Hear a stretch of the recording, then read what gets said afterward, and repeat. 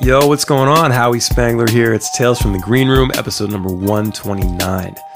I'm so sorry for neglecting my babies. It's been a minute. It's been really busy. Nothing to really complain about. I've got a lot going on in the personal life. I'll go into it more once things develop a little bit more. But yeah, some big things happening. So that kind of keeps me away a little bit. Don't worry, I'm okay. Everybody's okay.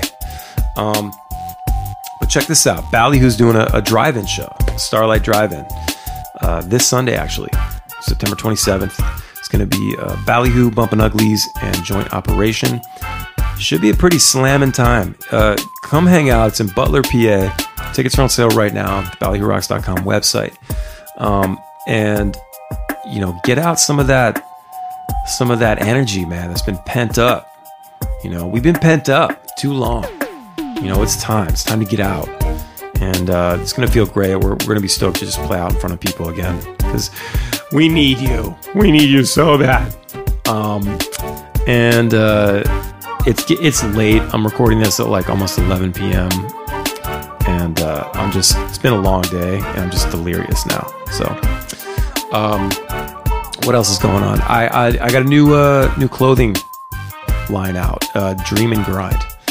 HowieSpangler.com or shop.HowieSpangler.com. Check it out, man. I think you guys will dig it. I hand drew the logo, and it basically represents the big dreamer, the person, the go-getter. You know, the one that stays up after hours and works on their craft, and just goes for it no matter what, in spite of everything.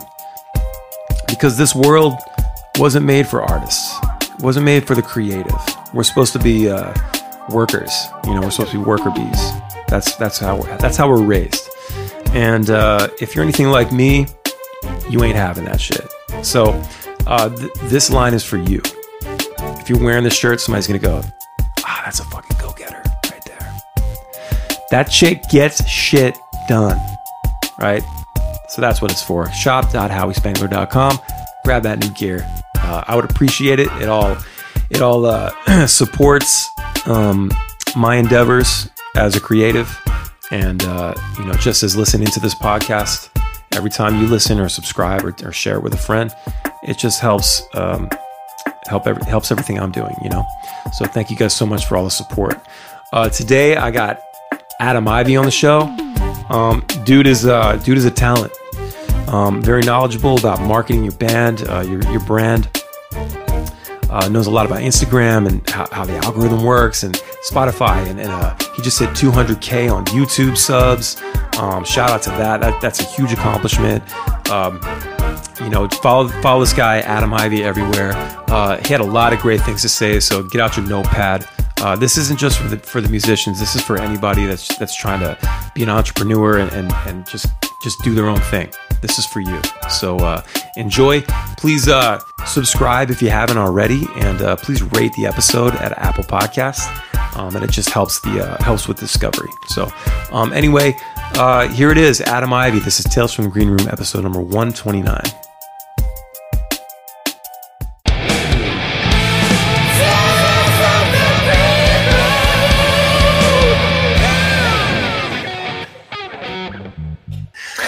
Yo, right now, I got to give it up to my friend Adam Ivy. This guy's doing some great work for all us artists out there, man. Explaining shit for us, breaking it down. Marketing, Instagram, Spotify, everything, man. You name it. Yeah, bro. What's going on, Adam? How you doing? Well, first and foremost, I appreciate you including me on your show, and congrats on being well over 100 on your episodes now. That's a feat in itself.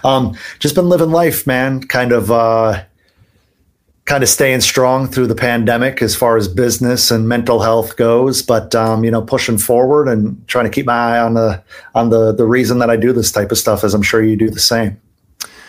Yeah, man, it's been a wild year, that's for sure. We without question. Yeah, we played our last show March 1st out in Des Moines. Wow. And yeah, we were supposed to have like just a killer year after that. Like everything was like lining up so perfect, you know, and got home and things just started falling apart, like one show at a time. And it's like, once like 4 or 5 shows are gone, it's just kind of like, oh, well, there goes my job, you know, Yeah. there goes like everything. So it's incredible. Yeah, man. I kind of a 180 to that. I'm a very introverted person, believe it or not, even though I'm on YouTube and Instagram all the time. I get to do these videos just in an empty room half the time. So, building the brand over the years to kind of be predicated on people being bored and on their phones and their computers, luckily has kind of kept everything afloat on that side. But I deal with people every single day who, just like you, had this entire smorgasbord of opportunity to really kill it in 2020. And so, I think at this point we've all cinched up our belt a little bit and got, prepared for 2021 and things starting to open up slowly but surely. And so any glimpse of live performances or, opportunity moving forward within reason, obviously we still want everybody to be safe, is very, very much welcomed with open arms. Yeah. We try to do, we kind of like, when everything started going away, it was like, okay, it's clear we have to take everything online. Like we have to let's figure out how we're going to do a live stream. Let's figure out how we're going to get people to the merch store, because we hadn't spent we were talking about like kind of beefing up the merch store online. But most of our stuff happens at the shows, in person, and we weren't really doing much with the store. And then once we got a couple live streams in, we started thinking like, okay, like, because everybody wanted to donate, which was amazing. We're big thankful to the fans for that. But the donation started to go down, and it just sort of normalized.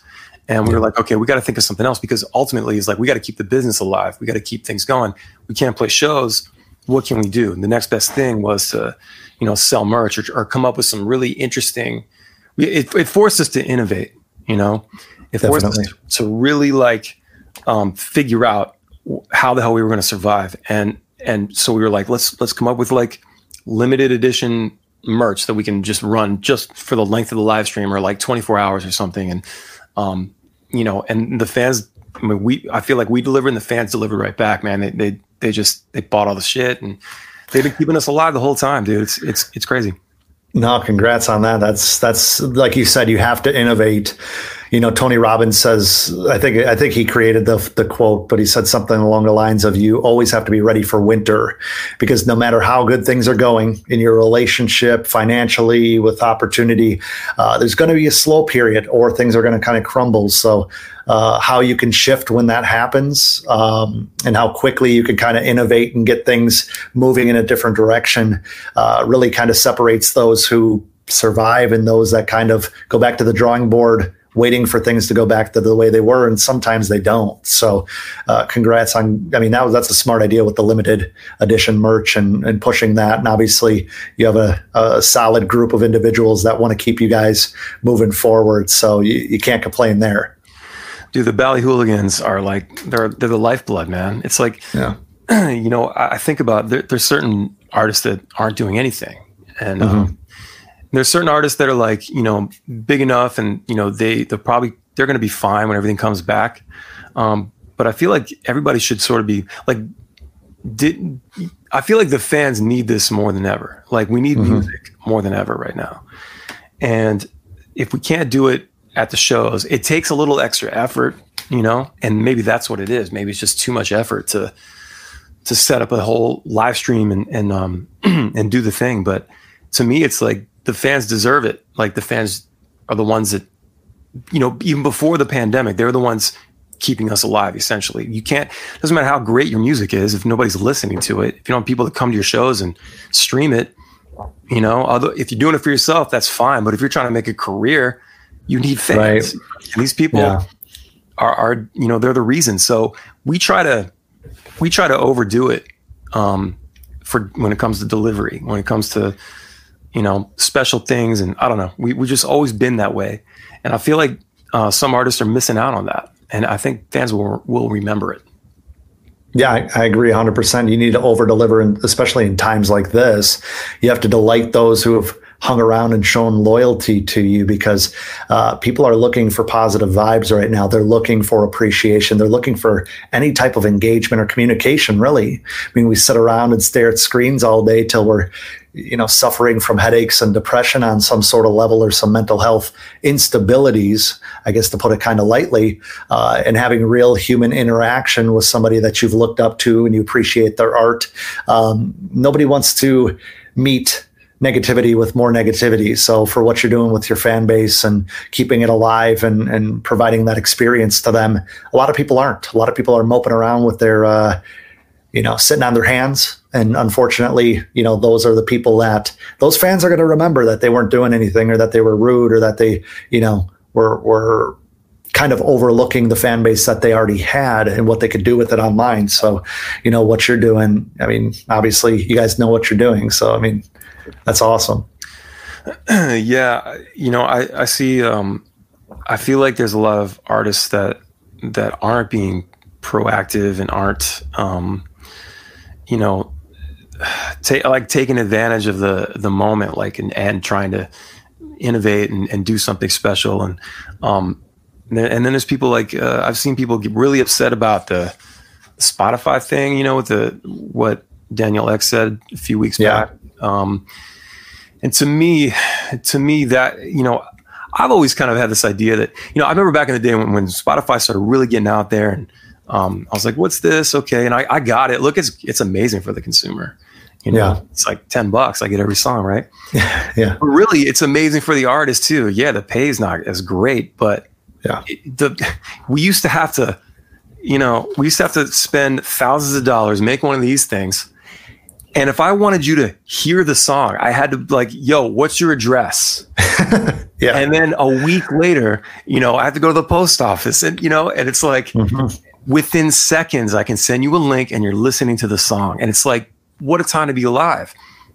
I feel like, why fight that? I get it, but I think that, with the conversation of the streaming platforms, whether it be Spotify, whether it be Tidal, because everybody always brings them up into the mix of like, oh, they pay way more. Why aren't we, spending more time on Tidal? Like, there's people out there that are still on MySpace, but nobody's on MySpace. I mean, you can choose whatever platform that you want to be on, but nationally syndicated TV shows on a major network are going to get more views, are going to get more exposure, and boost you up a whole lot faster than your local PBS station, even though that's available to you as well. So with Spotify, the pay's not good at all. But I made the argument in a recent video on YouTube. It's like, what does the pay need to be for you to be happy? $1 per stream, $10 per stream. I mean, there's a business model running Spotify with 4,000 employees as well. So I'm not saying at all that the amounts that are being paid are necessarily fair. However, I'm no lawyer. I'm no financial analyst. So I don't know if I'm the best person to be analyzing what would be fair, but it's a great way to be able to get your music out there. And for that, I mean, we have so many resources and tools at our fingertips now to build a brand, to build a name, to kind of slowly but surely become a household name. And, in the 90s, 80s, beyond, that was not a possibility. Like you said, you'd have to go one by one trying to sell, albums online or at the gas station selling mixtapes, $5. Hey man, you need to listen to this. And it's, now it's like you said, you send a link out there and boom, they can connect, and that can turn into a lifelong fan. You just never know. So you need to use it as a resource and use it as a platform rather than, it's not a bank account. Spotify, I mean, obviously if you go viral and you have a crazy amount of legitimate streams, you can make a really good income. But you can do that on YouTube too from the ad revenue. I mean, when it comes to all these platforms, you can get 500,000 views on YouTube every single month, and you get a check for like $800, depending on what kind of content you make. So what governing body says if that's fair or not? We have to look at it in a different way, I think. Yeah, I just think it's a different time, and it's a different way to distribute. And I don't know. I've always looked at music as even the CD back in the day. Like, I looked at the CD as just the promotional tool to get people to the shows, to get people to buy a ticket and, buy a t-shirt. And then next time they bring their friend and they buy a shirt. That's how you grow. And so nothing's really changed with this, the streaming model. It's just that music is just now it's just easier to use as a promo tool. And that's what it is. Get people to the shows, build lifers, and, Daniel X, he was correct in saying you should release more frequently. You should release more stuff. Like, true. Every song you put out there, think of it as an asset. It's like every song is an asset. You do the work one time and it works for you the rest of your life. Yeah. Passively while you sleep. Exactly. You need to be able to build a catalog, because if somebody's really into what they hear, they want more of it. Yeah. And so working on an album and releasing every 3 or 4 years doesn't work in the fast-paced society that we live in now. And like you said, I remember, I've only been doing music for 15 years or so now, but I remember when people were putting out CDs and they would complain how much it cost to press versus what they actually ended up with after they sold it, or that nobody would buy the actual physical copies and they'd end up giving it away. So how much are you investing there with really no return or very little return? It's very similar now, but it's obviously much more saturated because the ease of entry is set so low now to where we can record something on our phone. Technically, we can make a beat or record something in a very basic 4-track type app and get it up on Spotify by the end of the month if we really wanted to. And not saying it would go anywhere, but who knows? Yeah. It's definitely, the fact that you can't do it doesn't mean you should. I tell artists all the time, it's like, you've got a production studio in your pocket. Sure, you can record a song if you want. And it might be wonderful. And you could put it up and get it up Friday and everything would be great. Look, Post Malone, dude exploded like overnight virtually, right? SoundCloud, like it happens, but it's just, you can't bank on that. 100%. Another testament of how just the world we're living in right now, just the incredible time.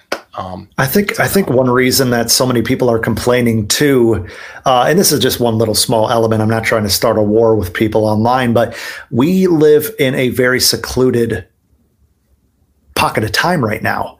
And so many people are introverted. So many people don't have any experience doing shows. They want to be successful the way they want to be successful without ever experiencing discomfort, without ever experiencing rejection, without ever experiencing being up on stage with 5 people in front of them, because that's embarrassing. That's hard. That's not fun. And so those are the people that are usually barking the loudest because they want to be able to make $10 a stream for the 5 family members that are streaming their stuff every day with their first ever single released, from their home studio. So I think that the work ethic, Daniel Ek kind of spoke on that in a roundabout way. I think the work ethic needs to be there, and also the patience needs to be there, and you have to earn your keep. I know that people blow up every day. There's a ton of 16, 17, 19-year-olds that are just overnight successes, from what we see on this side of the screen. But people think that putting a couple songs out on TikTok and next thing you know, you're going to be Adele. Doesn't work like that. Yeah. I came from a time where, we started our band in the 90s. My band's 25 years old this year. Awesome. Yeah, I was a kid, man. And so it's interesting to see all the different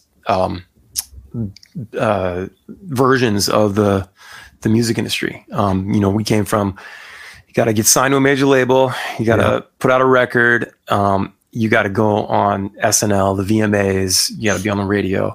And it's just not like that anymore. It's completely just, as you said, like just it's very saturated. And now it's flat now, and it's just like, if your shit's good, it's hopefully going to stand out, I guess. You would hope. Good music only goes so far as it's like, you can have the few records that would rival anything you hear on the radio or the Billboard charts. But if you don't have a brand, if you don't have buzz around it, there's a lot of different variables. Unfortunately, there's 1,000 other people that have music just as good as you. I mean, spend a weekend in LA at a writing camp and you're going to see that there's people that are a whole lot more talented than you. I mean, at least it's the shock of it, right? And so social media gives us the ability to, in our pocket, start something, and then how we see it through obviously is up to us. But a lot of people do it for 6 months, say that it's too hard, say that it doesn't work, say that they'll never make it and that everything's rigged.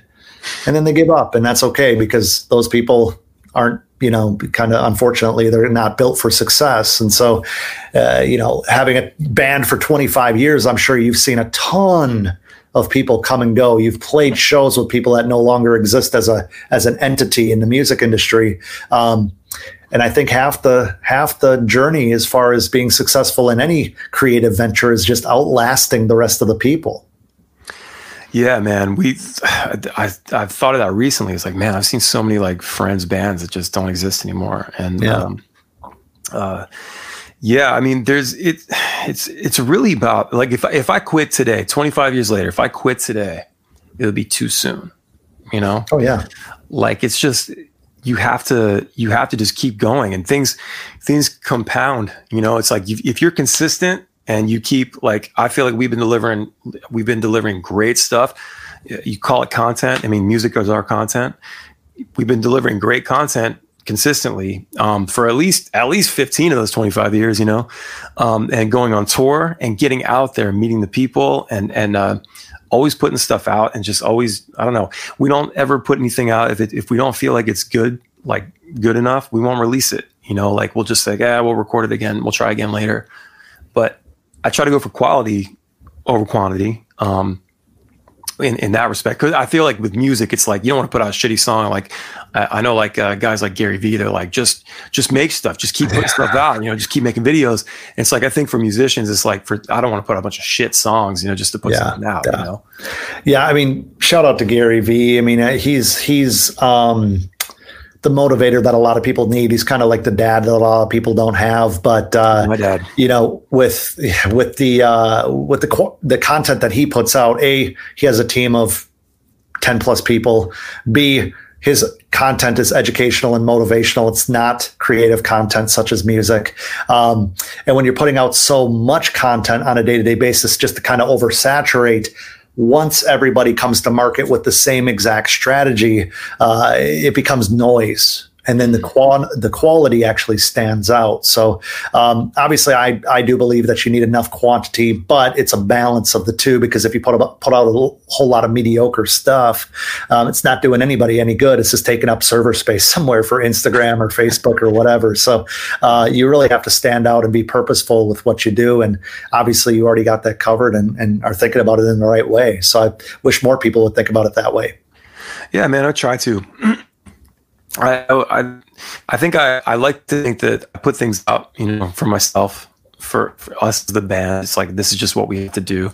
There's been occasions where, we're going for a thing, but I'll do, one of our albums was kind of different from the stuff that had come out before that, just because, the way I was feeling at the time, and, the heavier record, my dad passed away back in 2016. So I had a lot of stuff going on in my mind, and I couldn't write like happy pop reggae songs, it's just like not right. I think so I wrote a punk record, man, just like, and our thing is like, we're very we kind of straddle the line between like punk rock, reggae, ska. We're like always been in that. Sure. But a lot of the stuff, our bigger songs are more of like the more chill, like reggae things, like the reggae love songs and things. But this one was just like, I don't know. I just had to like strangle my guitar and like just sing about some dark stuff. And I know my management didn't like it. They were just kind of like, can't really do anything with this. I'm like, well, I don't care. Right. This is just how I feel. I don't know what you want me to do, Yeah. So I think that I like to, my point was that I like to think that I put out things for myself, but I also think that like, I do want to make our fans happy at the same time. I hope they enjoy what we're doing. If I put out something that they don't like, I mean, oh well, I guess, but I don't know. I like to pay attention to them and kind of see what they want, you know, at the same time. For sure, man. I mean, they'll guide you as far as what type of music and what vibes and, you know, kind of the sound as it evolves. Cause I'm sure that, you know, you guys over the years have evolved several times, even if it's just slight nuances. Yeah. But the one thing that's great about music, and you and I would definitely agree on this, it's therapeutic from a creation standpoint. So sometimes you have to be selfish. Sometimes you have to say, this song is for me. This record is for me, or, you know, for somebody that's in my life that I'm writing about right now. I don't care if anybody likes it, and that's okay, because more songs will come out of you, hopefully. Right. Yeah, totally, man. So I did want to ask, when did you get into production? Because you started off as a producer, like making beats, right, in your bedroom. Yeah, I mean, I technically started off as a rapper, but that's not something we need to talk about.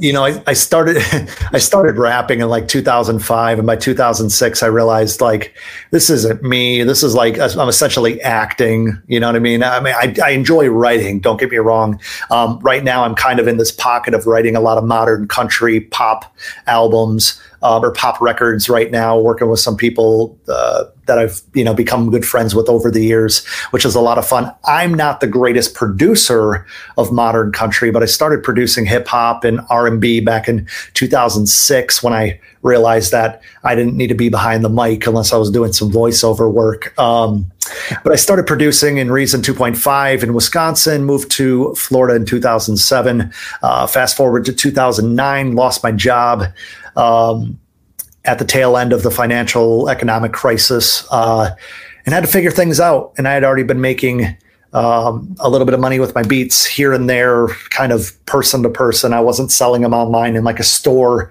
environment or anything. I was also doing a bunch of graphic design projects for any club or promoter or DJ that would hire me to do some work. Shout out to my cracked version of Photoshop for a few years.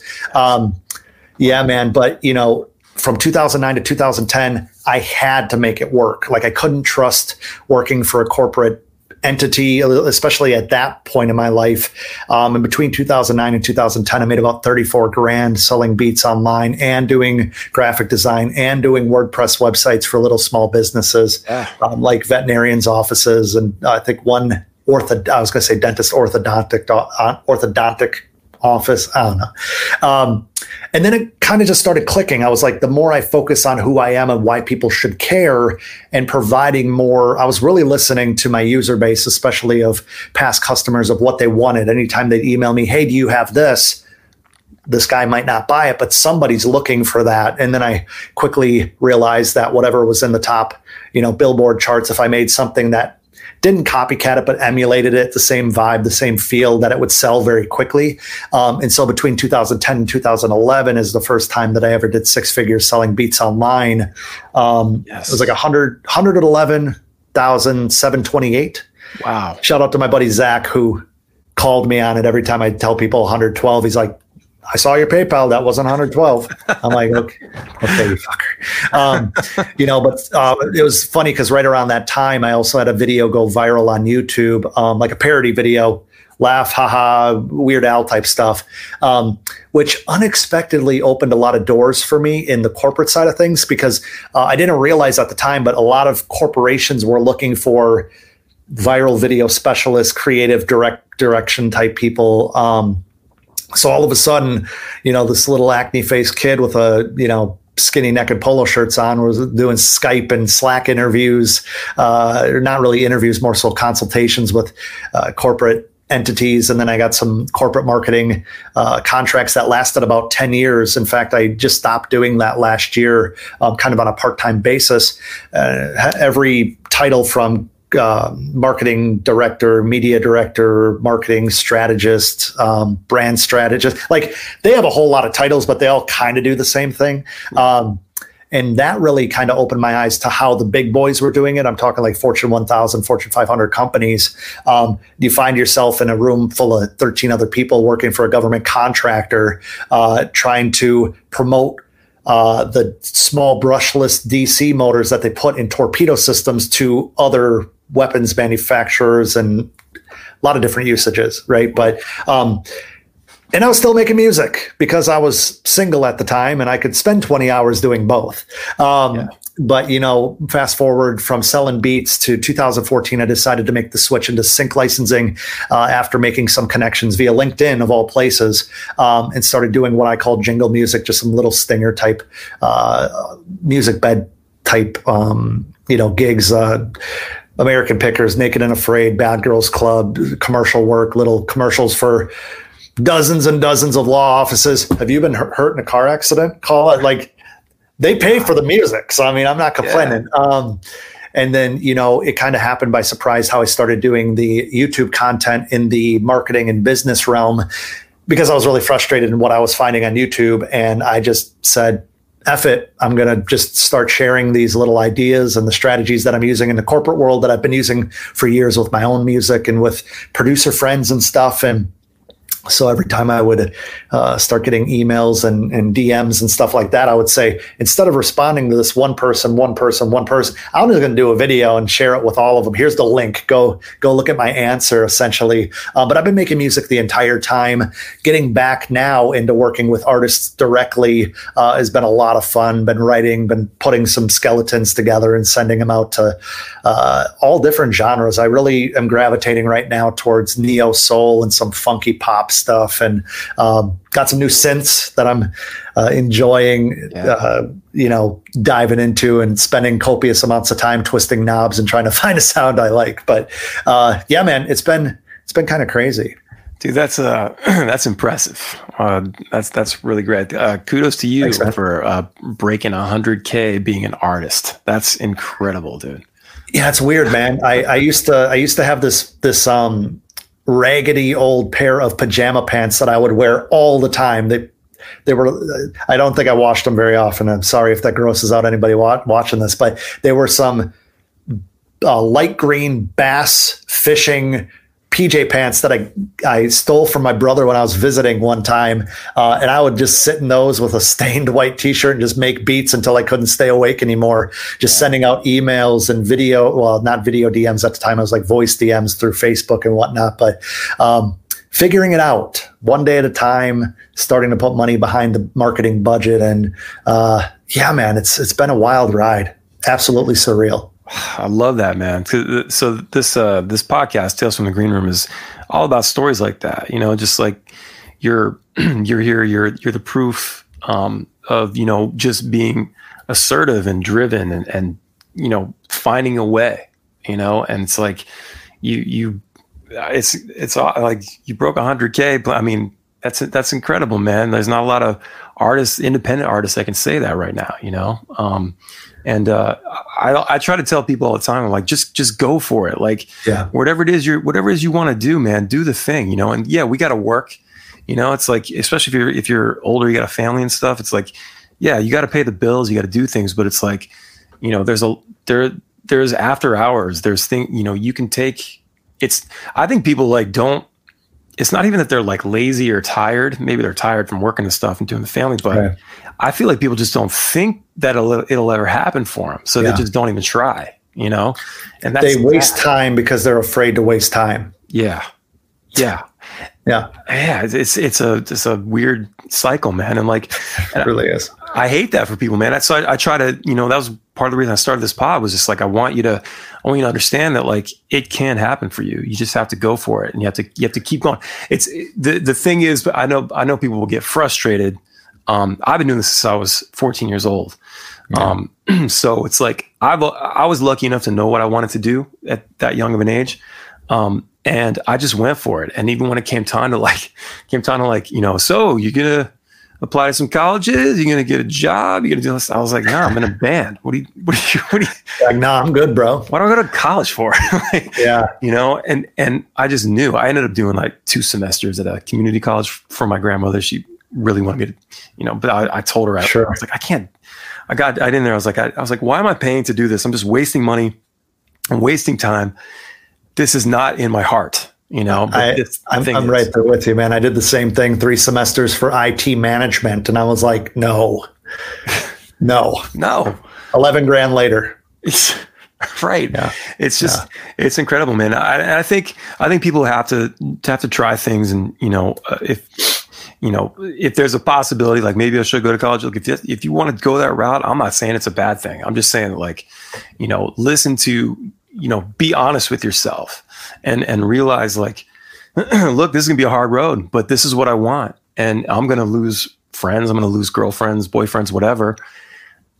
I'm not going to, nothing's going to stand in my way. I seriously have lost girlfriends over this band because I'm just like, I'm not 100%. It's just, this is what I do. And so here I am 25 years later, and I make a pretty good living. I'm not rich or anything, but I support a family, and I can, I got all this going on. I got people that tune in and listen to the music, and this thing that we've built all this time. It just takes time. It can happen, 100%, man. I mean, not to get into my origin story all deep or anything, but my parents got divorced when I was 15, almost 16. My mom left. I have a very good relationship with my mom now, but at the time I didn't know what the hell was going on. And then a year later, my dad, sells the house that we're living in to move in with his, at the time, girlfriend, and tells me, hey, you're almost 17. You can find a place to live, right? Whoa. And so for 3 months, I was essentially homeless, jumping couch to couch, sleeping in my car a few times, and eventually having to have some hard conversations with people that I had strained relationships with in order to have a place to kind of call home again, even if it was a stained mattress in the basement somewhere. But I think those chips on your shoulder, I think those memories of the times that are hard, those adversities that we all go through on multiple different levels, really help drive the why and why we do this stuff. You don't have to be rich to say no to opportunities you don't want. You don't have to be rich to take care of a family and be happy, because freedom and fulfillment, purpose, all that matters way more. Happiness matters way more than $100,000 a year or a $50,000 month or a fancy house or fancy watch or cars or anything like that. Because I chased that for years. I remember my first really good month with Beats, really good. It was like 12,000 something. I bought a Rolex and I was like, I'm the man. Like I started feeling myself a little too much. 2, maybe 3 months later, I had to sell it because I had 3 bad months in a row.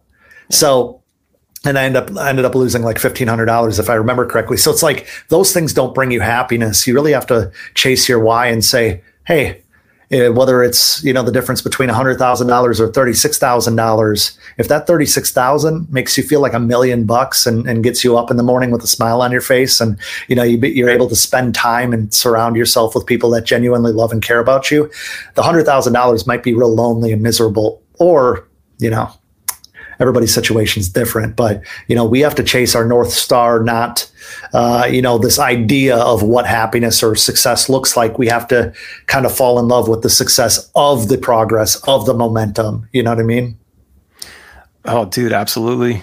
There's for me, I just knew there was nothing that was gonna change my mind.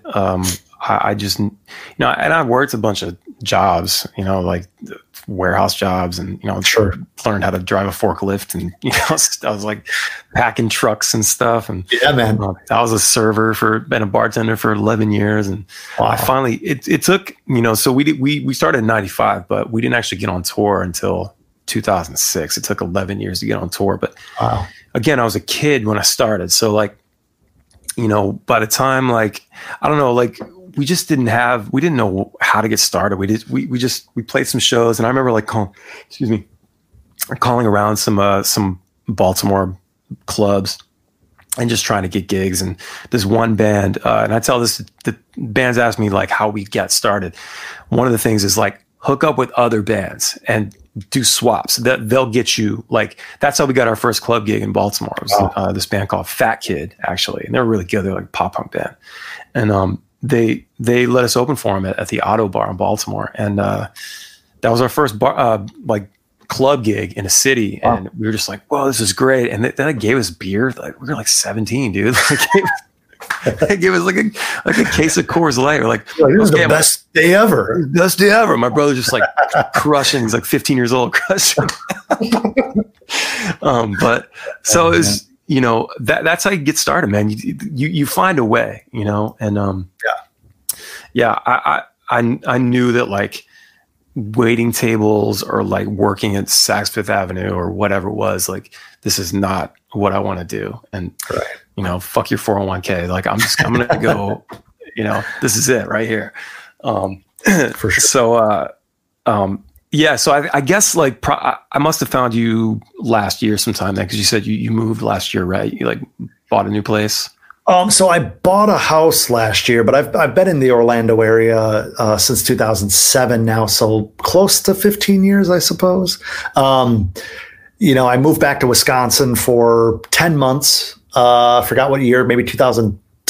It was right in the middle of me trying to do music for a living. My brother had a heart issue, and I was really concerned with his risk factors around a surgery he had. So I was like, you know what? Family comes first. I wanted to be around him. And then when I knew he was all better, I was like, I remember why I moved away from this place. And then I came back down to Florida. But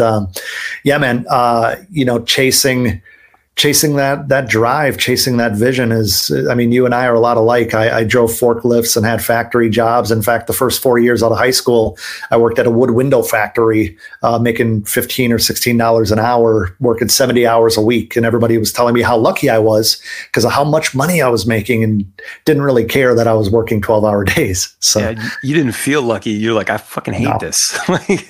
Yeah. I worked at a place where we made, like mini blinds. I made those blinds in all different sizes, like big ones, small ones. Oh man. In 2007, I can tell you all about blinds. You were blinded by the opportunity. Yeah, dad jokes. Bad dad jokes. Yeah, bad dad jokes. No, they're all great. So what part of Wisconsin were you from? Central Wisconsin, just south or just north of Stevens Point. It's a big college town there. I guess the outskirts of what would be Wausau. I didn't live in Wausau, but that's like the big city. It's like 110,000 people, I think, in the city and the surrounding area. So those of you who are watching or listening, if you know where Minneapolis is, it's 3 hours east. If you know where Chicago is, it's 4 hours northwest. So kind of in between Minneapolis and Milwaukee would be probably the best representation of that. Okay. Yeah, we did a couple shows in Milwaukee. We did Warped Tour out there twice, nice. And we did a couple. There's a venue called the Eagle. What is it? It's a really nice venue. Nice. It's really nice venue, but they got like this pool. Apparently, they have this like haunted pool downstairs in the basement. It's like an old pool, and like Mac Miller's been down there, and he like signed his autograph and everything. Oh wow! Yeah, like people go down there and sign and take pictures. And both times I played there, I still haven't made it down in the pool yet. But I heard it's pretty rad and it's like haunted and creepy, so that's pretty cool. No, I don't know Milwaukee like that, but they do have some beautiful venues down there, and obviously they're a hop, skip, and a jumping away from Chicago, so that's always a positive. Yeah, true. So when you started doing the YouTube thing, you said you just kind of made a video to like answer questions. I love that. It's like, cause I've thought of that. I'm like, this people hit me up. Why don't I just make a damn video and be like, hey, this, So what was the video about? What was your first video? Okay, so the music marketing stuff was much later on. I started on YouTube back in 2009 making beat making videos because I watched a few producers that I looked up to doing the same thing. And then my 7th video ever on YouTube was a parody that I did of Black and Yellow by Wiz Khalifa called Red and Yellow about McDonald's. It's cringeworthy. I haven't watched it for probably a few years, but that 7th video went viral. And that's kind of how I kicked into the corporate marketing gigs. But that also screws up your entire view of how things work on YouTube, because you go from a video that's getting 50 views, maybe the next one, if you're lucky, 110, and so forth and so on. And then all of a sudden you have a video that goes 2 million views in like 3 or 4 weeks. And then there's the director of the video who, as part of our little bartering deal, he could post it on his channel. So between my video and his video, it's like 4 million views, and being played on nationally syndicated radio stations and getting calls to do interviews and being featured on blog posts and MSNBC, ESPN, G4 TV, back when that was a thing. And then all of a sudden the videos after that, they don't go viral. So all of a sudden you're saying, what's wrong with me? So you're chasing this virality, you're chasing this traffic or this high that you experienced in this small pocket of time. And it doesn't, it's hard to, catch lightning twice. So After years of just throwing stuff up against the wall, whether it be beat making videos or cypher videos where I would include rappers and other producers, I said, you know what? I just want to kind of teach this stuff because I'm really passionate about marketing. I feel like I'm a very inquisitive person, and being able to create these campaigns for these large companies as well as infuse this stuff back into my own music career really helped me. So I wanted to teach people how to do that. So when I would get the DMs or the emails, like I mentioned earlier, I would just make videos. And then I would see things that infuriated me with false information. Excuse me. And then I would just make videos kind of not addressing those videos, but the topics of those. And I just got focused in. I said, you know what? Why don't we give this a shot? It's helping a lot of people. And the emails and the comments that I was getting, even though on a small scale, were just so kind of heartwarming and gave me a ton of, I felt like I found what I was meant to do. I found like I had a voice. I had a good cadence to how I was teaching. To where it felt very natural, and seeing my opinions, my perspective really helping people in their journey. I didn't think of it as competition because they're doing their thing, I'm doing mine. And it just kind of turned into what it is today, which is unexpected. I never planned on teaching this stuff or having a program or anything like that. But, now I'm 35 and working with, I have over 1,000 students now, which is unreal. Wow. Damn. Good for you, man. Thanks, man. I love that, man. It's, consistency is certainly super important. When I know you make videos all the time. When I started my, my YouTube channel, well, I guess I don't know when I started my YouTube channel. Actually, it's been a while, but I decided January 1st, 2019, that I was going to start going hard on it. Yeah. And so I did a song of the day every day. And wow. So I would just sit here in the studio and I'd turn my camera on and my cool little light, and I would just play one of my songs. And I would throw it up in black and white. And I just started this series, Song of the Day. And I knew right within a week, I was like, oh my God, I'm seeing the numbers go up. I'm seeing the subs go up, the likes, the comments. And so I kept going with it. And then we had to go back on tour, and I got 46 days in, 46 days every single day, including a few of those weeks on tour. Yeah. And it just got to be so much, man. 'Cause, being on tour, it's you're in the next city, and by the time we get there, it's time for load in. I got to find a quiet place. And when we get to the West Coast, it's cause I was posting at 7 PM every day.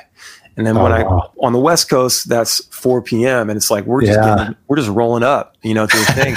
And I'm like, I just can't keep up with this, so I put up a I'm defeated video, right? All right, guys, look, I can't do this every day, but so when I stopped, it was immediate, just not a drop in subs, but a drop in just in I guess, engagement. Engagement. I wasn't getting as many subs and things like that. And that's what showed me, oh, I see. Yes. Consistency, keep doing it. You'll grow so much faster. And people that want to complain about, oh, I don't, I'm not getting follows. It's first off, don't worry about that. Don't worry about follows, likes, views, whatever. Engage with who's there and just keep putting out good stuff, or get better if you can. But you have to post more. You have to keep going. And now with the way the algorithms work, it's you can't really spam people. It's no, I mean, the way I always look at it is outbound marketing. And I mentioned this, I think, in an old YouTube video, is if you and I go to the mall on Black Friday or any Friday for that matter, and I say, hey, Howie, let's do 30 people, play tag with 30 people. If you're going to go up to person after person after person and hit them on the shoulder, tag, you're it, tag, you're it, tag, you're it, you're going to get kicked out of the mall real fast, especially in the social climate that we live in. And the same goes for Instagram, Facebook, Twitter. If you're spamming people, you're going to get blocked, you're going to get restricted, you're going to get shadow banned, you're going to get reported as spam, deleted, deactivated. There's so many negatives that are coming from that, because you don't have the right to invade somebody's personal space like that with a request when there's no relationship that's built. There's no notoriety. There's no recognition on their end. And so instead of having some type of reciprocity of where you're providing something and they're giving back, and it's an actual relationship and a symbiotic, partnership there, all of a sudden it's just hey, listen to me, give me attention. Hey, and it doesn't work. Like the algorithms fight that, because to get more users on the platforms longer, what would be the enemy of that? Quickly telling people to go somewhere else. Right. And so if you're going on there and directing everybody, hey, every single post, go to YouTube. Hey, every single post, go to Spotify. Hey, every single post, go to my website. You're kicking people off the platform. And if I owned a barbershop and you were coming into my barbershop saying like, hey, I got a salon across the street. Hey, I got a salon across the street. I know you're waiting. I don't have a wait right now. I'd put a restraining order on that person. And that's what the platforms do. That's an incredible way to look at that. I never thought about that. Yeah, that's great. I just find that being like my son, for example, like he's 10 years old, and he's actually building a YouTube channel. He's been doing it since last Christmas, and he's actually like he's got like 900 subs, dude. Like he's crushing it. No, that's awesome. All he does is he does Fortnite montages and stuff, and puts it with like some of his favorite songs. You know, he keeps getting claimed. I'm like, dude, it's not your music, so you're getting claimed. He's upset about it. You know, he needs to go get a Epidemic Sounds account or something and just find stuff that he kind of likes. Yeah, he loves trap. He loves like the Kid Leroy and like all these like trap artists. And so he wants to use that stuff because he sees like other guys that he looks up to. He sees them using music. He's like, how are they using it? I'm like, I don't know, man. Maybe he's got a deal. I don't know, but you should be using original content whenever possible. But 100%. But yeah, man. And he gets on there, and I taught him to like reply to everybody, and you know, just engage. And he's grown like really fast. You know, that's it, man. And honestly, if he's at 900 now. Excuse me. I mean, by this time next year, he could be at 50,000 if he's consistent, because that's the way YouTube works, man. They make room for new creators. I mean, you always are going to get to a point where you see a lull, you'll see a dip, and either you evolve, innovate, and change your content, the structure, and the way that you've been doing things, or your channel dies, unfortunately, unless you're like Casey Neistat. Dude, he is the king of YouTube. Yes, and he's very friendly with the YouTube gods, so he could take a 2-year break, come back. Next thing you know, he's on the trending page every day. Dude, I don't know, man. I love his video. Who doesn't love his video? It's so real. It's so like authentic. You know what I mean? It just makes you feel good, and it's, you know, at least his recent videos aren't too long to where you feel like you're wasting half the day watching them. Yeah, they're like 5-minute videos, and I just love it, man. He's so creative with his shots, and like. I don't know if he's done it, but I would love to see like what his workflow is like. How do you do this? What's your editing flow? When are you uploading? Like he seems to be so fast. He does all that in a day. There's like drone footage, all kinds of stuff. He's got repetition, man. Repetition. Yeah. I'm sure that you could lay down a record real fast with as much experience as you have. No different than he can lay down a video pretty damn quick, especially because he's the king of done is better than perfect, you know? Yeah, that's a great point. Repetition and you know, investing in your craft, working on your craft. 100%. Yeah. I was saying to you before we got on, I kind of want some people to know about this, like your thoughts on it. Like I feel like my Instagram lately is just getting shut down. Like every time I make a post, it's like I can't even. And look, again, I said I don't care about likes and shit, but I think you should use it as a gauge in a way, right? You should at least see what's happening. You got to pay attention. Pay attention. So maybe I'm not making the best stuff or whatever, but a lot of my stuff lately is just like nothing. No, not even 100 likes. You know, like what is happening, Adam? What's going on? All right. So a couple things. I'll just ramble through this very quickly. So if you're watching this or listening, make sure you take some notes, because this is just some off the dome type of knowledge stuff. Are you artists out there? Instagram. Yeah. So Instagram recently brought out Reels, right? No pun intended. So brought out Reels, which is a direct TikTok competitor. They're trying to make a dent in the market there and become a serious competitor. So what they're doing is they're showing Reels, they're showing suggested Reels, not only on your main timeline. Every so often, if you scroll down, you might see a bunch of Reels, but they're also taking up a ton of real estate in the Explore, aka Discover page, if you click the little magnifying glass icon in your app. And what does that mean? Well, each of these Reels that they're promoting promoting takes up the equivalent of 4 spaces that would be 4 regular posts or videos. What that means is that they're taking up a significant amount of real estate from showing our regular posts to now promoting Reels to make that kind of a normal feature that people are very familiar with. They're still new to so many people. In fact, some people didn't even have Reels until very recently with the rollout.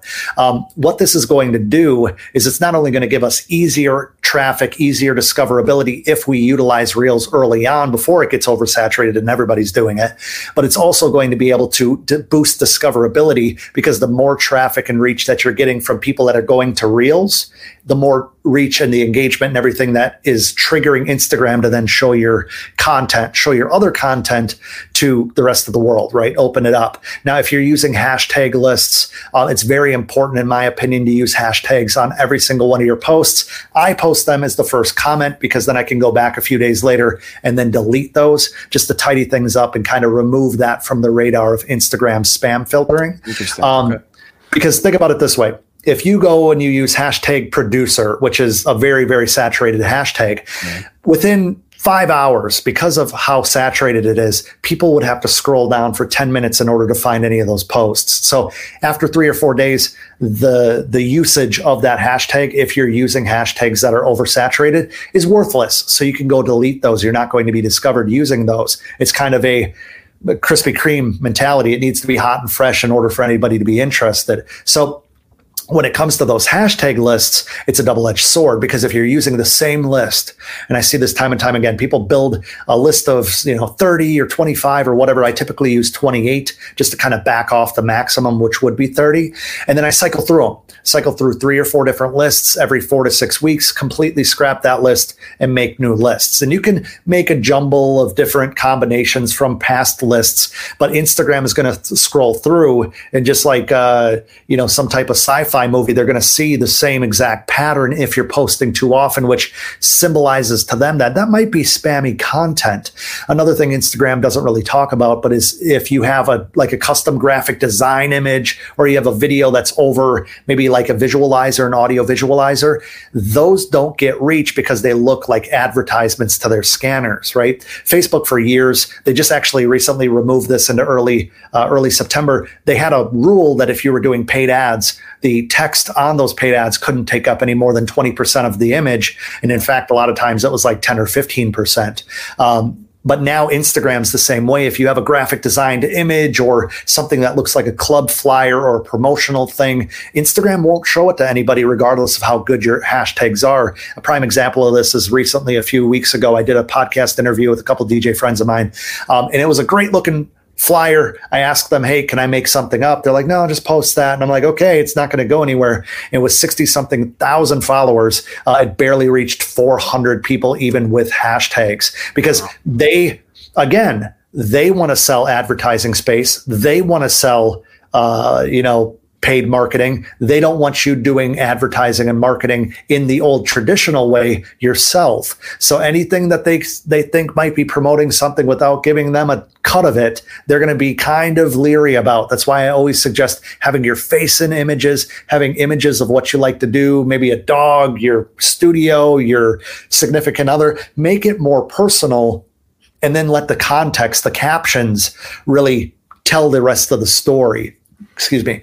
When it comes to Instagram's algorithm, we can run away from the boogeyman as much as we want. We have to just keep evolving and playing by the rules. I remember when stories came out 2-3 years ago, everybody was dealing with the same thing.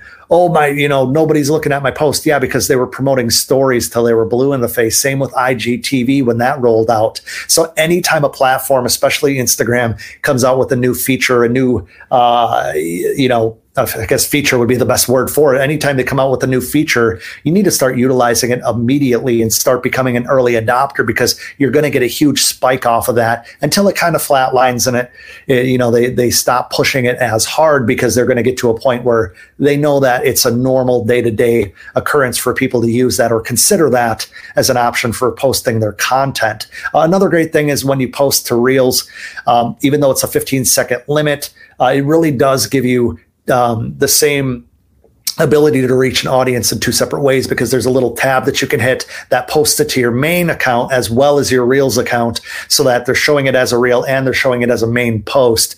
And you're still allowed to do the hashtags on those. So I could talk to you about Instagram marketing till I'm blue in the face. Obviously use geotags. Obviously make sure that you're sharing every single person that engages with your stuff. As far as sharing, put those up in your story, show some appreciation, comment back on all the comments. They want to see that you're engaging with people within the platform and keeping people there longer. People get awarded for, time on the app. So if people are really spending a lot of time on the app, you're good as gold. I mean, I looked at The Rock's statistics lately, and he has less than a 1% engagement rate on, I believe, 18 million followers. And, it didn't make me feel so bad about my 3% over the last few weeks overall, because as long as your account is still growing, you're going to have ebbs and flows on every single platform for the rest of the time. I promise you that. Wow. That was a wonderful explanation. You must do this for a living. Yeah, yes, I do. Dude, it's incredible, man. And that goes for anybody. You don't have to just be in a band or be a producer, man. This goes for any type of brand out there. Listen to what Adam's saying here, because this all applies to you. You kind of started to go down a little road I wanted to get into, actually. Sure. And you touched on it a little bit earlier. So I tell artists a lot when they ask or whatever, and especially on the show, that it's not just about the music anymore. For my music artist, it's not about music anymore. It's about you. It's about the brand, right? And I hate to say the brand, but that's essentially what it is. And I think the sooner you embrace that, the more successful you're going to be. And it can really open things up. And I have friends that are great musicians, but they're not good at tech. They're not good at these platforms. And I've schooled a few of my friends, bro, are you doing this? Are you doing this? Come on, man. You deserve to be seen. You deserve, better than this, they just don't know how to do this stuff.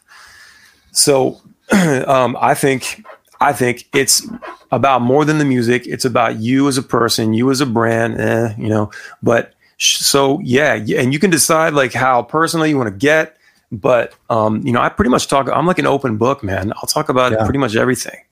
And I just let people know this is me, no bullshit. And I just happen to have a wealth of knowledge from years of doing this. So I'm just free to give it out. So I tell artists, I'm like, look, man, you got to learn how to use Instagram. You got to do some YouTube videos. You got to be engaging with the people that are leaving comments. They deserve to be, reply back to you, they took the time. What are your views on this?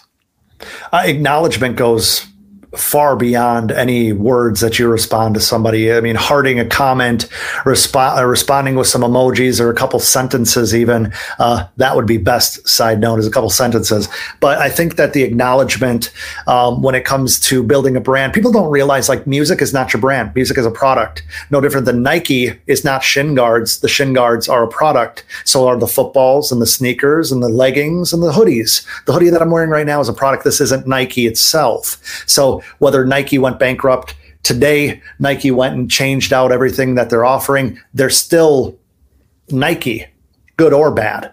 So you and I, as creators, branding shouldn't be a 4-letter word, because our music is going to change. Look at guys like Michael Jackson, Celine Dion. The music has evolved over decades. Look at producers like David Foster, Quincy Jones. If they just stayed in one sound, they would have been ousted out of the music industry years ago. The brand is what the vision is. The brand is what comes to the table, and the products are the music, right? The products can be content too that promotes back to the music, but we need to build an ecosystem. I think that building a cohesive ecosystem with content. So I say that in the sense of, let's say that you just like to write. You don't like being on camera. Well, maybe Twitter, LinkedIn, Facebook, those might be good platforms for you. If you like being in front of a camera, whether it be a fancy camera or your phone, you could be on YouTube, you could be on TikTok, Instagram, Facebook and Twitter. Those are also options for you. You can grow on LinkedIn. You can grow on Pinterest. Nobody ever talks about Pinterest, but there's absolutely options for you to grow on all these different platforms that you like. So many people try to swim upstream. They're like, well, I don't like being on camera. I can't do that. Well, don't then. But then put that focus into something that you actually do enjoy, because your brand is what you're left with when nobody cares about the music anymore. When the timeless classics have now changed and that just sounds dated. When you want to take a break, maybe you want to retire from music completely and just spend time with your wife, and you want to travel the country and have a blog on YouTube or a vlog on YouTube or Instagram, and now you have a travel channel. They're following you because you're the brand. You're the person that's hitting those emotional triggers. You're the person that is interesting them, right? So we can have one song, and there's a million different one-hit wonders. Unfortunately, you can't have a whole career predicated on one single unless you win the lottery in the music industry, which does happen. So I'm not here to say it won't happen, but you have a better chance of winning the lottery, let's be honest. So building the brand allows you to evolve as a person. It allows you to kind of reinvent yourself over time and say, you know what? I'm not really interested in this particular thing, and come with me. And every single person is going to say, I support you. I'm going to follow you with, where you're going now. Maybe not every single person. I don't live in a Disney movie, but you get what I'm saying. When it comes to the branding thing, you can look at me, prime example. I've done corporate marketing. I've made beats, hip hop beats for artists such as Mod Sun and G-Eazy and all that good stuff. I've also made jingles for Subway commercials and little music beds for lawyer commercials and all this type of stuff. So now I'm considered a YouTuber to some people, and everybody identifies me as a different thing in their life, but I'm the same person with all the different business entities, with all the different revenue streams. So they might discover a part of me that they didn't know. They might really be into it. They might not be, but I'm still providing something to them that they're really interested in. And it's coming from me, not just a product. I mean, think about the metaphor of going to a store in the mall. You're promoting, and they finally show up to the store and you only have 3 or 4 things on the shelf. You're not going to keep them real long unless you're a charismatic salesperson behind the counter who can keep them there. You are the brand. The things that are on the shelves are your singles. People don't really care that much about a band unless they have that emotional trigger. They don't care about an artist unless they see something that's relatable. Good music goes so far, but the brand takes you the rest of the way. Yeah, man, dude, well said. It's kind of like how, not even music. It's like, look at Will Smith and Jack Black are like YouTube stars now. Like, it's very true. Yeah, man. They were smart enough, or their people were smart enough to tell them, to say, hey, look, this is just where we're at now. Like, yeah, this is how people like become celebrities now, is like, social media. It's not really about the movies anymore. It's very strange. It's not, things are, I think when you cling to tradition, just kind of like, you kind of get left behind, 100%.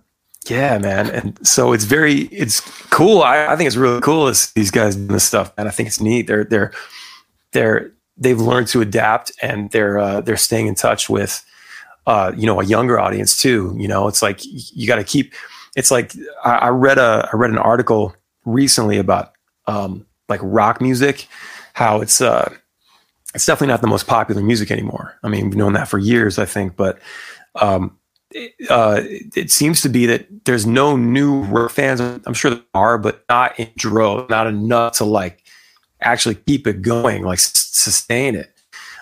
Because they don't really, those artists and stuff, they don't really, they don't, like, young people don't get into them, Yeah. And you need young people, because when everybody else, you're either the same age, getting old, everybody's going to die off eventually. You got to keep, it's got to, that new generation needs to get it, and they're just not picking up on it. And I just feel like, man.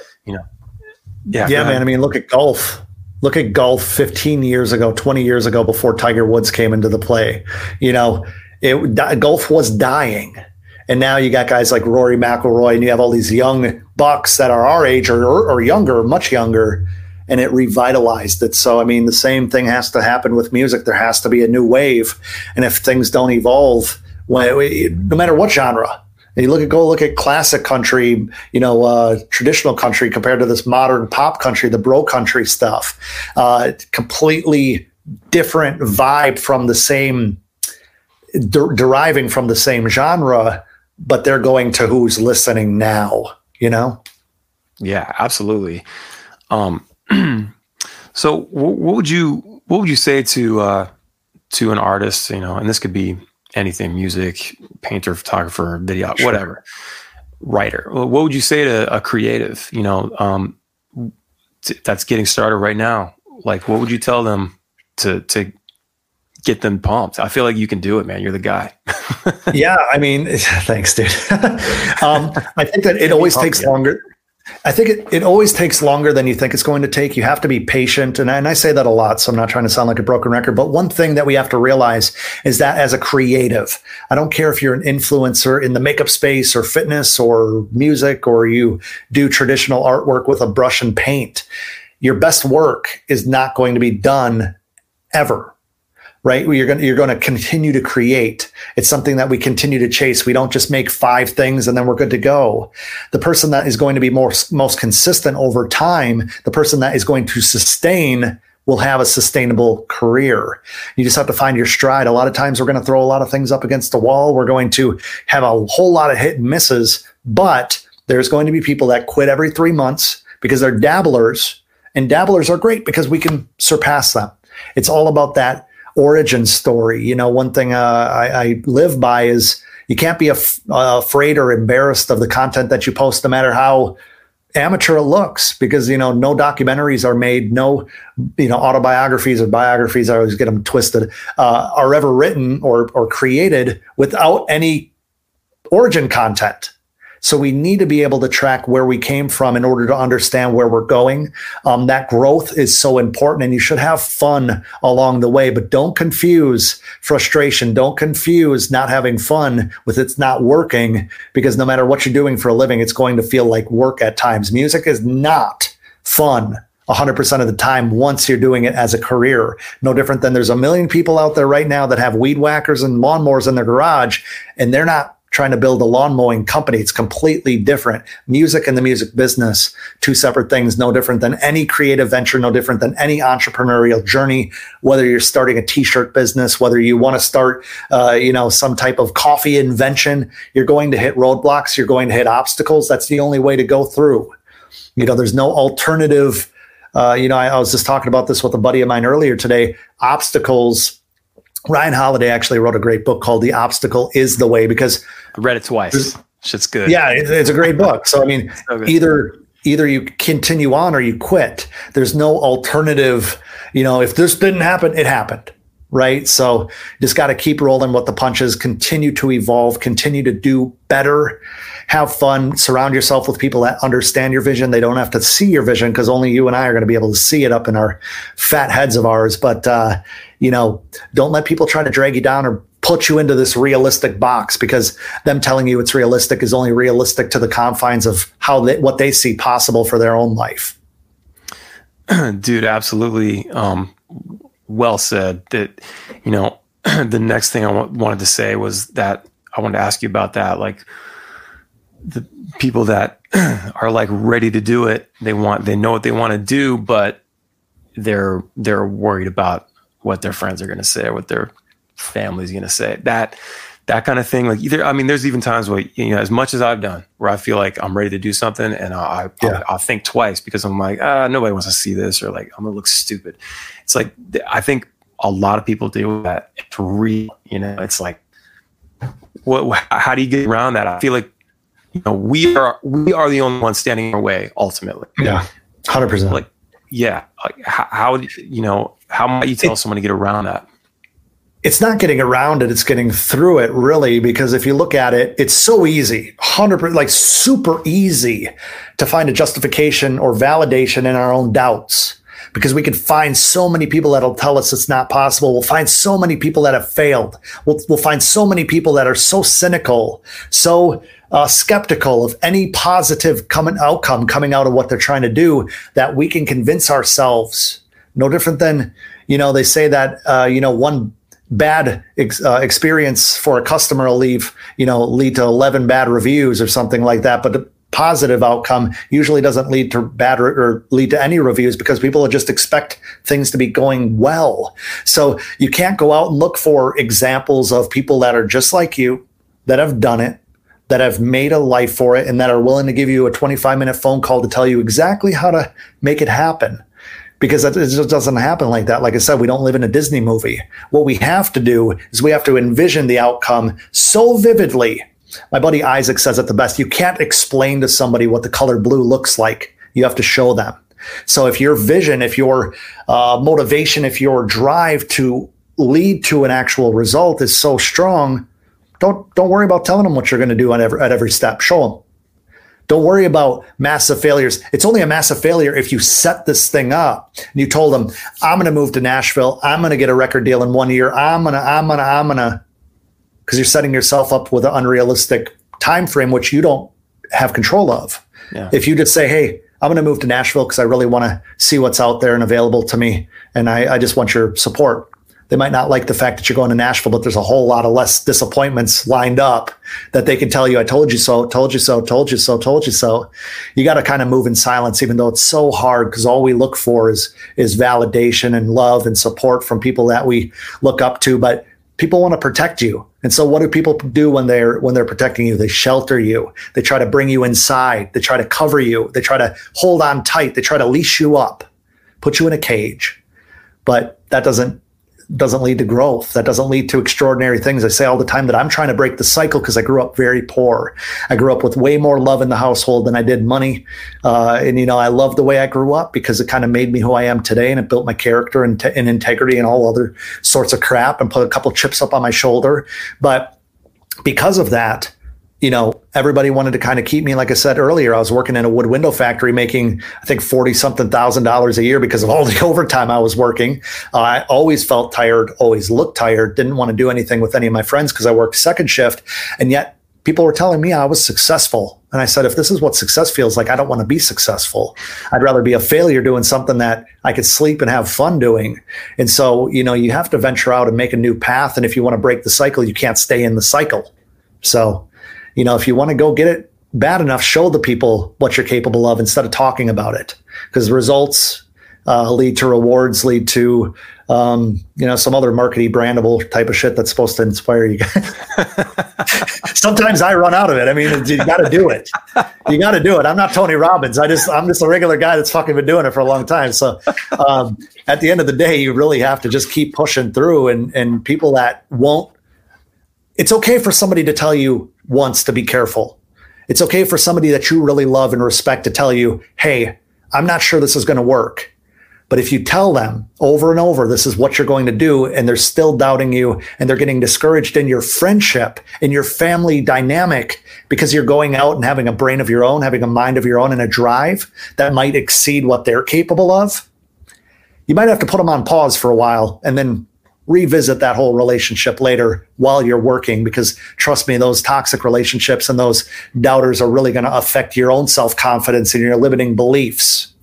Dude, 100%, man. Like the misery is out there, and it's waiting in the shadows. There's sometimes actually in broad daylight. Misery is in broad daylight. What am I talking about? Like, it's ready to grab you, and there's those times where I've just felt like, what am I doing? None of this is worth it. I'm just gonna, I'm done. Whatever, I'm done. It's like, I come back. I love it too much. I come back to it, but yeah, man, there's definitely those moments, and we're all, I think a lot more of us are depressed than is reported, and it's tough enough out there. So I always try to say, like, dude, if you have friends or family that's doing something for themselves, that they're doing something, different, support them, let them know that, like, bro, that is awesome. I love that you're doing this.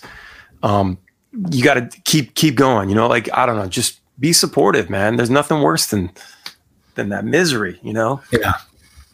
Oh, that's awesome. Absolutely, man. I think that a lot of people start asking themselves, and I've had close friends of mine that have come up to me and said, Adam, like, this is very close paraphrasing to something that happened years ago. One of my close friends came up to me and he almost started crying. He said, I'm so fucking proud of you, but you make me feel like a piece of shit because of how driven you are. I go home and want to play PlayStation. You go home and you don't turn the TV on. you dive into the computer. You go to the gym, you're waking up early, even though you don't have to, nobody's telling you to. And so you have to really want it. You have to want what you are working towards a whole lot more than want to go back to where you came from.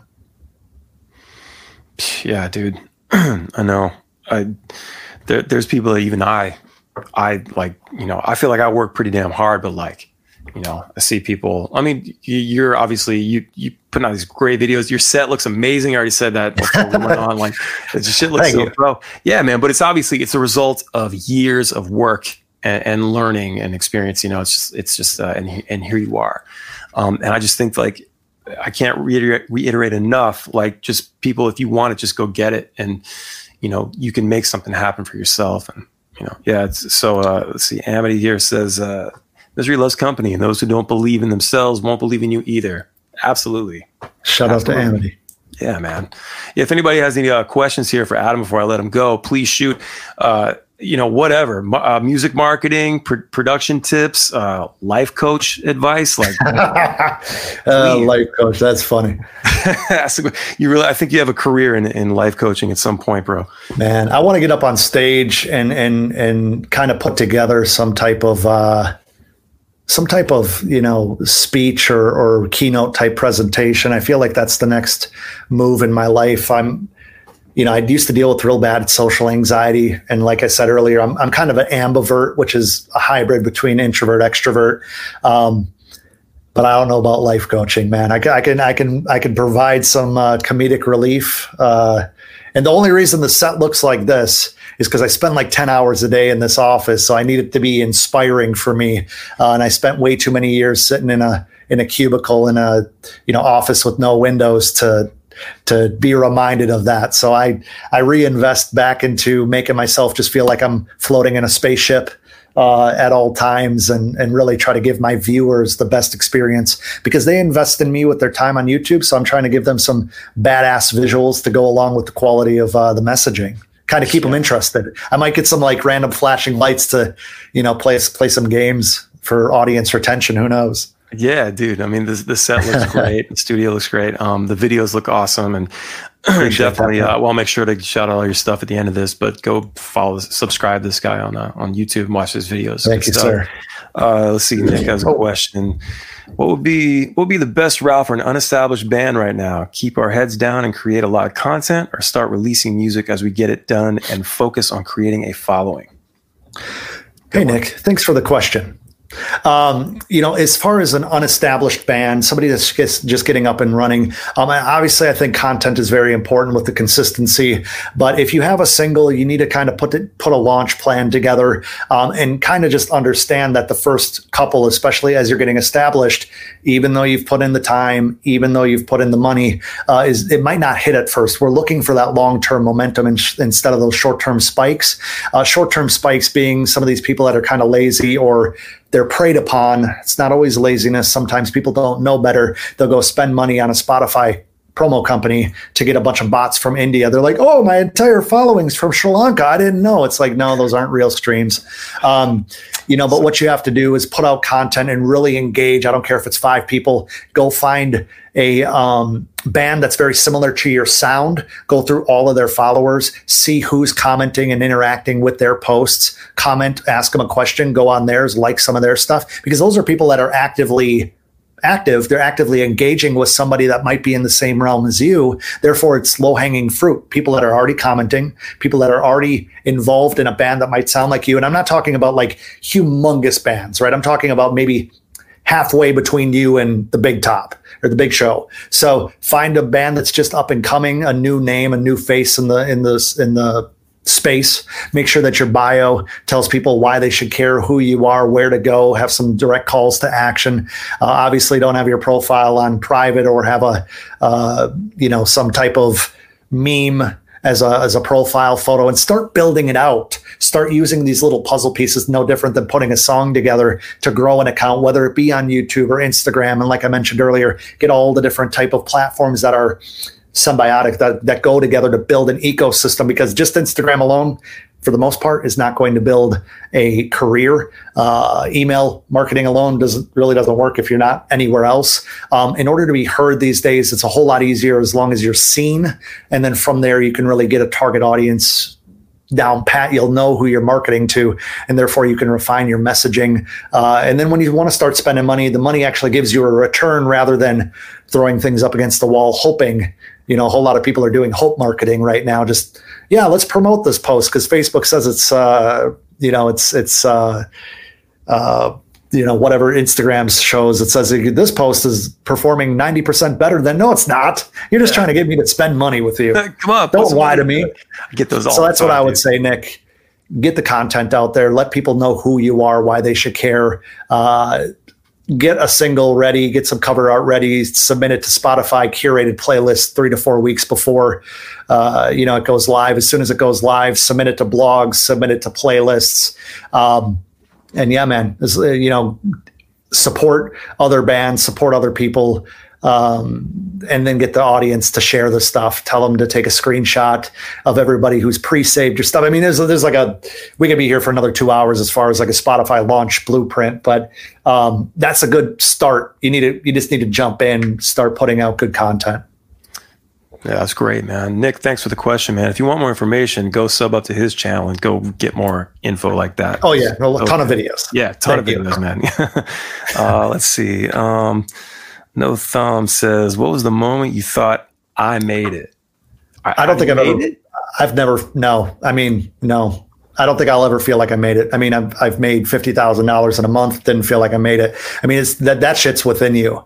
It's not some placement. It's not, I mean, I guarantee if I had the #1 Billboard hit on the charts right now, like my buddy Ayo does with WAP, I'm not sure that I would feel like I made it because it's not where you are right now. It's kind of where you are when you meet your creator, as crazy and hippie as that sounds. I want to be around to spend time with my kids. I want to continue to develop a loving, caring, best friend type of relationship with my future wife. I want to be able to walk my dogs, run around, roll around, be goofy, be able to make the content that I want to make, be able to say no to a whole lot of people that I don't feel comfortable working with. And making it is being able to have that type of freedom. And so I don't feel like I made it. I just feel like I'm making a dent in my goals and my aspirations. So, I think people that are hungriest are the ones that don't feel like they made it. They just keep going. Never stand in one place too long.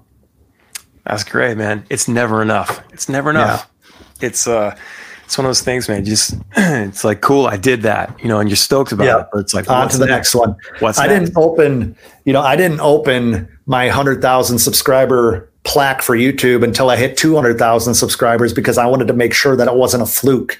I wanted to make sure that my work ethic didn't slow down. So I did a video when I hit 200,000 just here a few weeks ago. Finally opening the plaque. I left it in the closet for a year, a little over a year. So, you like trophies, accomplishments, you got to keep going because it means something for a moment in time. And unless it's really impacting a lot of people's lives and you're doing good, it's not enough because money, things, they don't bring fulfillment or happiness to the majority of us. Damn. Well, congrats on 200K. That's pretty good. Thank you. It's pretty damn good. Welcome to the life of YouTube. I'm like looking at 500,000 now. And then at 500,000, I'll be like, why don't I have 1 million yet? I've been on YouTube for 15 years. So. Well, I mean, you kind of said earlier is like, the more you get, the more you could get, like the potential to get, right? Because you're pushing it out more, right? Yeah. Like the algorithms work. And so, I mean, you're probably like answering as many comments as you can at this point, right? Like you're still, usually. I mean, sometimes you can't get to them all. Sometimes you can't get to them all. Sometimes you're so consumed with posting. And let's say that I spend 2 hours responding to every comment that I get on a new YouTube video. I don't spend another 2 hours responding to 200 comments on Instagram. I'll go through and like them usually if I'm exhausted for the day. And I have students that are in my mentorship program that I'm responsible for getting back to and having meaningful conversations with almost every day. So at that point, I have a teammate, Danny, who goes through some of my comments and he'll like them. And I try to stay very genuine with who I'm interacting with. I don't have my entire team acting as if they're me. But some things for efficiency reasons, you do what you can with the time you have to make everybody feel like, hey, I didn't comment back, but I saw you. And then next time around, I'll say what's up. You know what I mean? Yeah. That's how I am. I try to get to them all.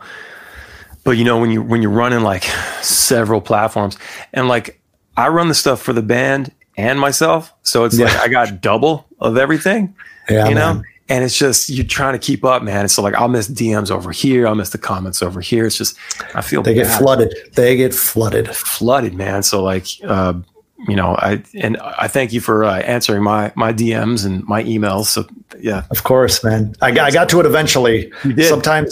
Sometimes you'll catch me. I mean, I get between 200 and 400 DMs a day and emails and stuff like that. So it's, if I take vacation, like my fiance is kind of used to it by now. We've been together almost 4 years. I'll just be sitting there running through it, because if I take like a weekend off, I'll come back to 1,100 missed DMs and emails and stuff. It's just, it's like a good problem to have, right? Yeah. But at some point, you become a little bit more calloused with people just asking really dumb questions that you've covered so many times. You're like, are you trolling me? Deleted. Like, I only respond to people that I can tell are genuine. And I mean, there's people that ask me life question, or they'll give me their life story and then ask me all these detailed questions. And then I go and they have 2 posts on Instagram. They're not following me, and they're following 1,700 other people, and they have 49 followers. So I'm like, like, you probably sent this to every single person that's on YouTube doing marketing or music, business stuff. Like, Godspeed. Yeah. Do you get like those the real DMs from people that's like the deep stuff? Like, you know, I get a lot of like, you know, your music changed my life. I just got out of a really abusive relationship, or sure. I was, you know, ready to end it all. Like, I get that stuff a lot more frequently these days. Yeah. And it's really heavy, man. And I feel a responsibility to answer back with something really profound, I guess. Yeah. And I feel like, can I do this? Can I, like, is this my place to, like? It's a slippery slope, man. I mean, when I go through my DMs, there's some heavy stuff. I mean, the requests are out the wazoo. I try to get back to people. And I'm real with people. If people give me a life story and they're saying, I just broke up with my girlfriend, I say, look, there's nothing wrong with taking a break from music. Maybe music, if it's giving stress in your life right now, you need to take a break and have a breakup with it to kind of revisit it and fall in love with it again. You know, people ask me all the time, Adam, I don't want to go to college. My parents won't let me drop out. All I want to do is become a famous rapper, and I live in Indonesia. I'm like, don't drop out of school. Trust me, like, do school. You can do music as you do it. You can do music afterwards, because you might be the next brain surgeon that comes up with something that really changes the world, rather than trying to be the next 6ix9ine or, you know, Drake, you know? So I never try to discourage people, but I also don't send people into a bullshit tailspin, you know, trying to preach like, go after your dreams. Like, some people suck. Yeah. Some people are god awful. Like, become better before you jump in with both feet. Like, just being real. If somebody were to tell me that when I first got started, I probably would have been a much better producer, much faster. But some people are not. I mean, I was told this a long time ago, and I don't mean to offend anybody, but some people are not born to be number ones. Number ones are the entrepreneur. Number ones are the CEO of the company, the person that founded it. A lot of people are born to be number twos, the vice president, second in charge, the senior VP of something, but they still need some guidance from the person that has the ultimate vision. Some people are born to be number fives, right? They can become a manager, they can become this or that, but it's really freaking hard to be a number one. It's really freaking hard to be successful at being a number one or a number two. And so you really have to dig deep and say, do I love music enough to make it a business and to make it work?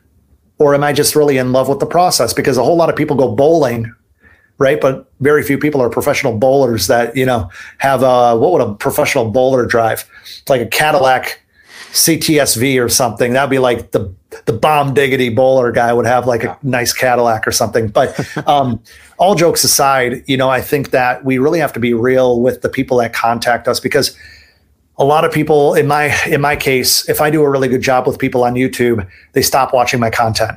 I'm cool with it. I understand it. I've embraced it. If you're really good at teaching somebody something, they don't need you forever. They move on, and you've helped them in that place in their life. But people ultimately start feeling like they know you, and that's great. I feel like I know a lot of my channel family, a lot of people that watch my stuff, but they know more about me than I know about them because I never see their face. I don't know what their life is like. And so they'll come to me with some really deep stuff and share that with me. And I take that very seriously. However, I'm also not one to give advice to somebody that I don't really know as far as interpersonal relationships, depression, mental health stuff. That's not my place. I'm a guy who teaches music marketing and makes music on these keyboards during the day and play with my golden doodle, Daisy. Like, I'm not a certified therapist. I'm not a doctor by any means. I'm not a family counselor. I've dealt with depression. I've had a whole lot of friends kill themselves over the years, and I've dealt with death. But I can only give a little bit of nugget of advice, because if I open the gates, then I'm going to get messages like that 10x every single day. So you kind of have to learn how to maneuver around that stuff, not just ignore, not just block or delete or anything like that, but maneuver, because the weight of it can be really heavy and it can have a negative effect on your own productivity and your own mental health. I could tell you stories that would, kind of shock you, as far as, past students messaging me with, a lot of mental health things. And it's a slippery slope, man. There's no cut and dry way to answer it. It's just, you kind of have to navigate it. Yeah. I've had, there's been a couple where I've had to like preface it with like, I might not be qualified, but here it goes, just kind of like, but try doing that 300 times a day.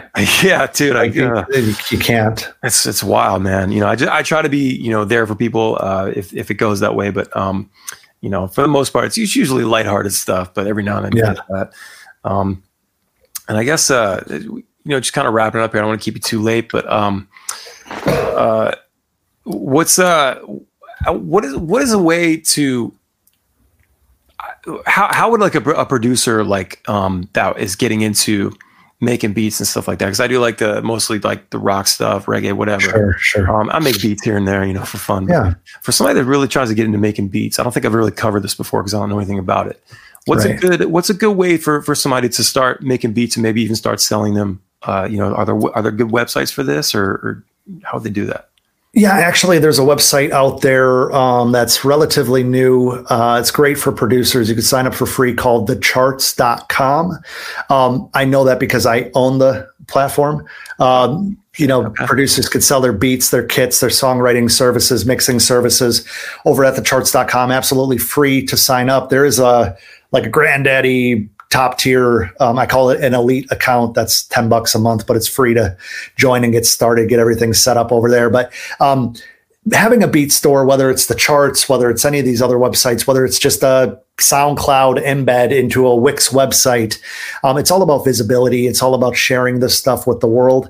I, again, think that kind of emulating the stuff that's on the radio is easy, low-hanging fruit to get people's interest. And then, again, go to Instagram, go to YouTube, go to SoundClick, SoundCloud, and start finding customers that are willing to pay for beats. Great way to do this is go on SoundCloud or YouTube and type in "produced by." Go to a website such as BeatStars is a big boy in the space. Find artists or find producers that are well known on those platforms, and then go to YouTube or SoundCloud and type in "produced by" a good friend of mine, Superstaro, because artists that pay for beats are typically the same ones that are giving credit to the producers. So therefore, then you find their Instagram. You go start conversations, you interact with some of their content. You don't jump into the DMs with spam, but that's how you start building that following of paying artists. You don't just go scour the world for anybody that uses #artist in their Instagram post. You also want to stay on brand and stay on target with who the genre is targeting, who the genre or the genres of music that you're making. But yeah, figure out your pricing, figure out your terms, what you want to offer. Do you just want to offer beats? Do you want to offer drum kits, services, like I mentioned earlier? And then work on your branding. Why should people buy beats from you? Why should people care? What kind of experience are you going to give people that's different than the 50,000 other people out there that are doing type beats on YouTube? Are your visuals different? Do they, stand out from the rest of the crowd? Are your captions or your instrumentals themselves something that are going to gain people's attention? Go into it that way and then start conversations. Don't jump right into sales. It's all about, imagine this. Imagine if you were to go to a car lot and you're standing outside for an hour looking at a vehicle, and the salesman's sitting in the showroom with a bottle of water saying, man, it looks hot out there. I'm not going out. If they want a car, they can come to me. Versus the guy that brings them water bottles within the first 2 minutes of them sitting there, and they say, hey, I'm like, no pressure. I know it's super hot out here. My name's Tim. Do you need any information about this? Let me know if you need any more water. I'll be back inside, or, let me give you a test drive. If like the servicing, the communication, and what they're met with is going to go a long way. Even to this day, even though I don't have a public catalog, I sell a lot of beats to return customers that are on my email list, that if I have some music that really isn't great for sync, or it didn't get placed through an A&R or whatever, I send out an email and say, hey, first come, first serve. These are available for X amount. And usually within 72 hours, they're sold. I don't have to do any type of $25 beat leases, even though there's nothing wrong with that. That's how I started making really good money with selling beats online. So you need to have a brand that people care about, consistent releases. I'd say 2 to 3 new beats a week on average would really help build up a catalog very quickly, because again, you don't want to promote this big, thing that people are getting all excited about and taking 2 seconds to go click over on. And then you have like 1 or 2 beats or even 5 beats. Malcolm Gladwell wrote a book a few years ago called Blink. It's all about the first few seconds of any interaction. You can't buy that back. So when you go out guns blazing, you need to be ready to service that person. You need to be able to go out there and really retain a client. Even if they don't buy it from you today, doesn't mean they're not going to be interested down the line. If you have different type of beats, set up things like surveys asking what type of beats they're interested in. You could give away some stuff to start building an email list, and then circle back anytime you have some pertinent information that they might need. If you have a survey on your email sign up saying, what kind of beats do you like? Then you can kind of start segmenting out your email marketing to send these beats to people who like neo soul, send these beats to people that like trap, send these beats to people that like pop music, right? Bubblegum stuff, top 40. And so then it whittles it down from warm traffic, turns it into hot traffic. And that's the way you could start getting conversions pretty quickly before you ever even jump into paid advertising. Dude, you're like a well of knowledge. I've been doing this a long time, man. That's so great. No, that's awesome. I didn't even realize you. I didn't even. That was just a off, question related to beat making. I thought some people might get some value from that, and then here you like own a beat selling website. That's amazing. Yeah, I haven't talked about it publicly really, because my developers are adding in some more features and whatnot into it. It's going to be awesome. My team and I are going to start pushing it later this year into next year. And that's really a 2 to 5 year plan. I said, a lot of producers ask me how to sell beats online. A lot of producers are asking me how to build funnels and this and that. What better way to really educate than to own the platform? Therefore, I'm not guessing the algorithm. I could teach them exactly how to do things, walk them through the entire process, allow them to set up shop for free. It's a win-win for the entire community. Dude, that's so great, man. Yeah, well, good for you, man. I'll probably end it here, man, because you're just like, I'm just saying, I'm sure we could talk for like 3 fucking hours about this stuff. It seems like it, right? I just love nerding out about this shit. Yeah. But seriously, man, it is, right. Freaking masterclass here. Oh, thank you. That's funny. No, I just, so yeah, man, dude, very inspiring to have you on the show. I'm so glad you came on. I'm glad we were able to work it out. And just hearing your story and back from the Wisconsin days and start making beats, man. and then just everything you're doing now with YouTube and Instagram and then now your beat store. It's just and then you're teaching people here as well. 1,000 students. That's amazing. Yeah, so good for you, and just like following your dreams. And man, yeah, you did it. But no, man, it's one of those things. It's another case right here, just of someone that worked hard and is working and will continue to work hard because you love what you do, and I appreciate it, and I'm sure everybody here appreciates it. I can't wait for this episode to get a little bit more, man. Thanks. Where can everybody find you? Yeah, so Adam Ivy everywhere for the most part, Instagram, Twitter, TikTok, at Adam Ivy, adamivy.com. I'm actually launching the next 20 Days of Focus Challenge on Tuesday, September 29th. It's free to join. And this is something that I do with my community every once in a while, where we go through 20 days of only 5 tasks a day. And I'm going to release a video on Friday explaining it. It changes lives, man. I've had more welling messages where I'm almost in tears from the 20 Days of Focus Challenge than I ever imagined in my life. And it's just something that I do right along with everybody who participates. I don't need a credit card or anything. Just I actually don't even need an email, although we do. For an email, we do provide a challenge guide, which gives people, it walks them through it, right? Something to write down on. Yes. Had that over here. But anyway, Adam Ivy. I'm not trying to sell anybody anything. The 20 Days of Focus Challenge, like I said, is for free. Really helps build an Instagram following quickly, as well as other platforms. And just it's a real feel good thing, man. Real feel good thing to end 2020 on a high note. I think you're a life coach. You're just trying to fucking. You're not. I'm the next Tony Robbins, but 3 feet shorter. Right on, that guy's a giant. He's like 8 feet tall. I know. I've only seen footage, but yeah, he looks like he's fucking huge. Dude, thanks again for the information, and everybody, please go follow him find him Adam Ivy just everywhere, all the platforms. I appreciate the opportunity, man. I really do. Thanks to everybody who's watched. Had a great time. Hope to be a guest down the line. Hit me up at 200. Yeah, seriously, bro. We got plenty more to talk about. Trust me, man. Absolutely. Well, dude, Adam Ivy, thank you so much, man, for coming on the show. Everybody, this is Tales from the Green Room, episode number 129. If you're watching on YouTube, please hit that subscribe button, like that shit, and ring the bell, baby, so you know when I go live. If you're on Facebook right now, please like it, share it around, do all the things. Guys, take care of yourselves, and I'll see you real soon, man.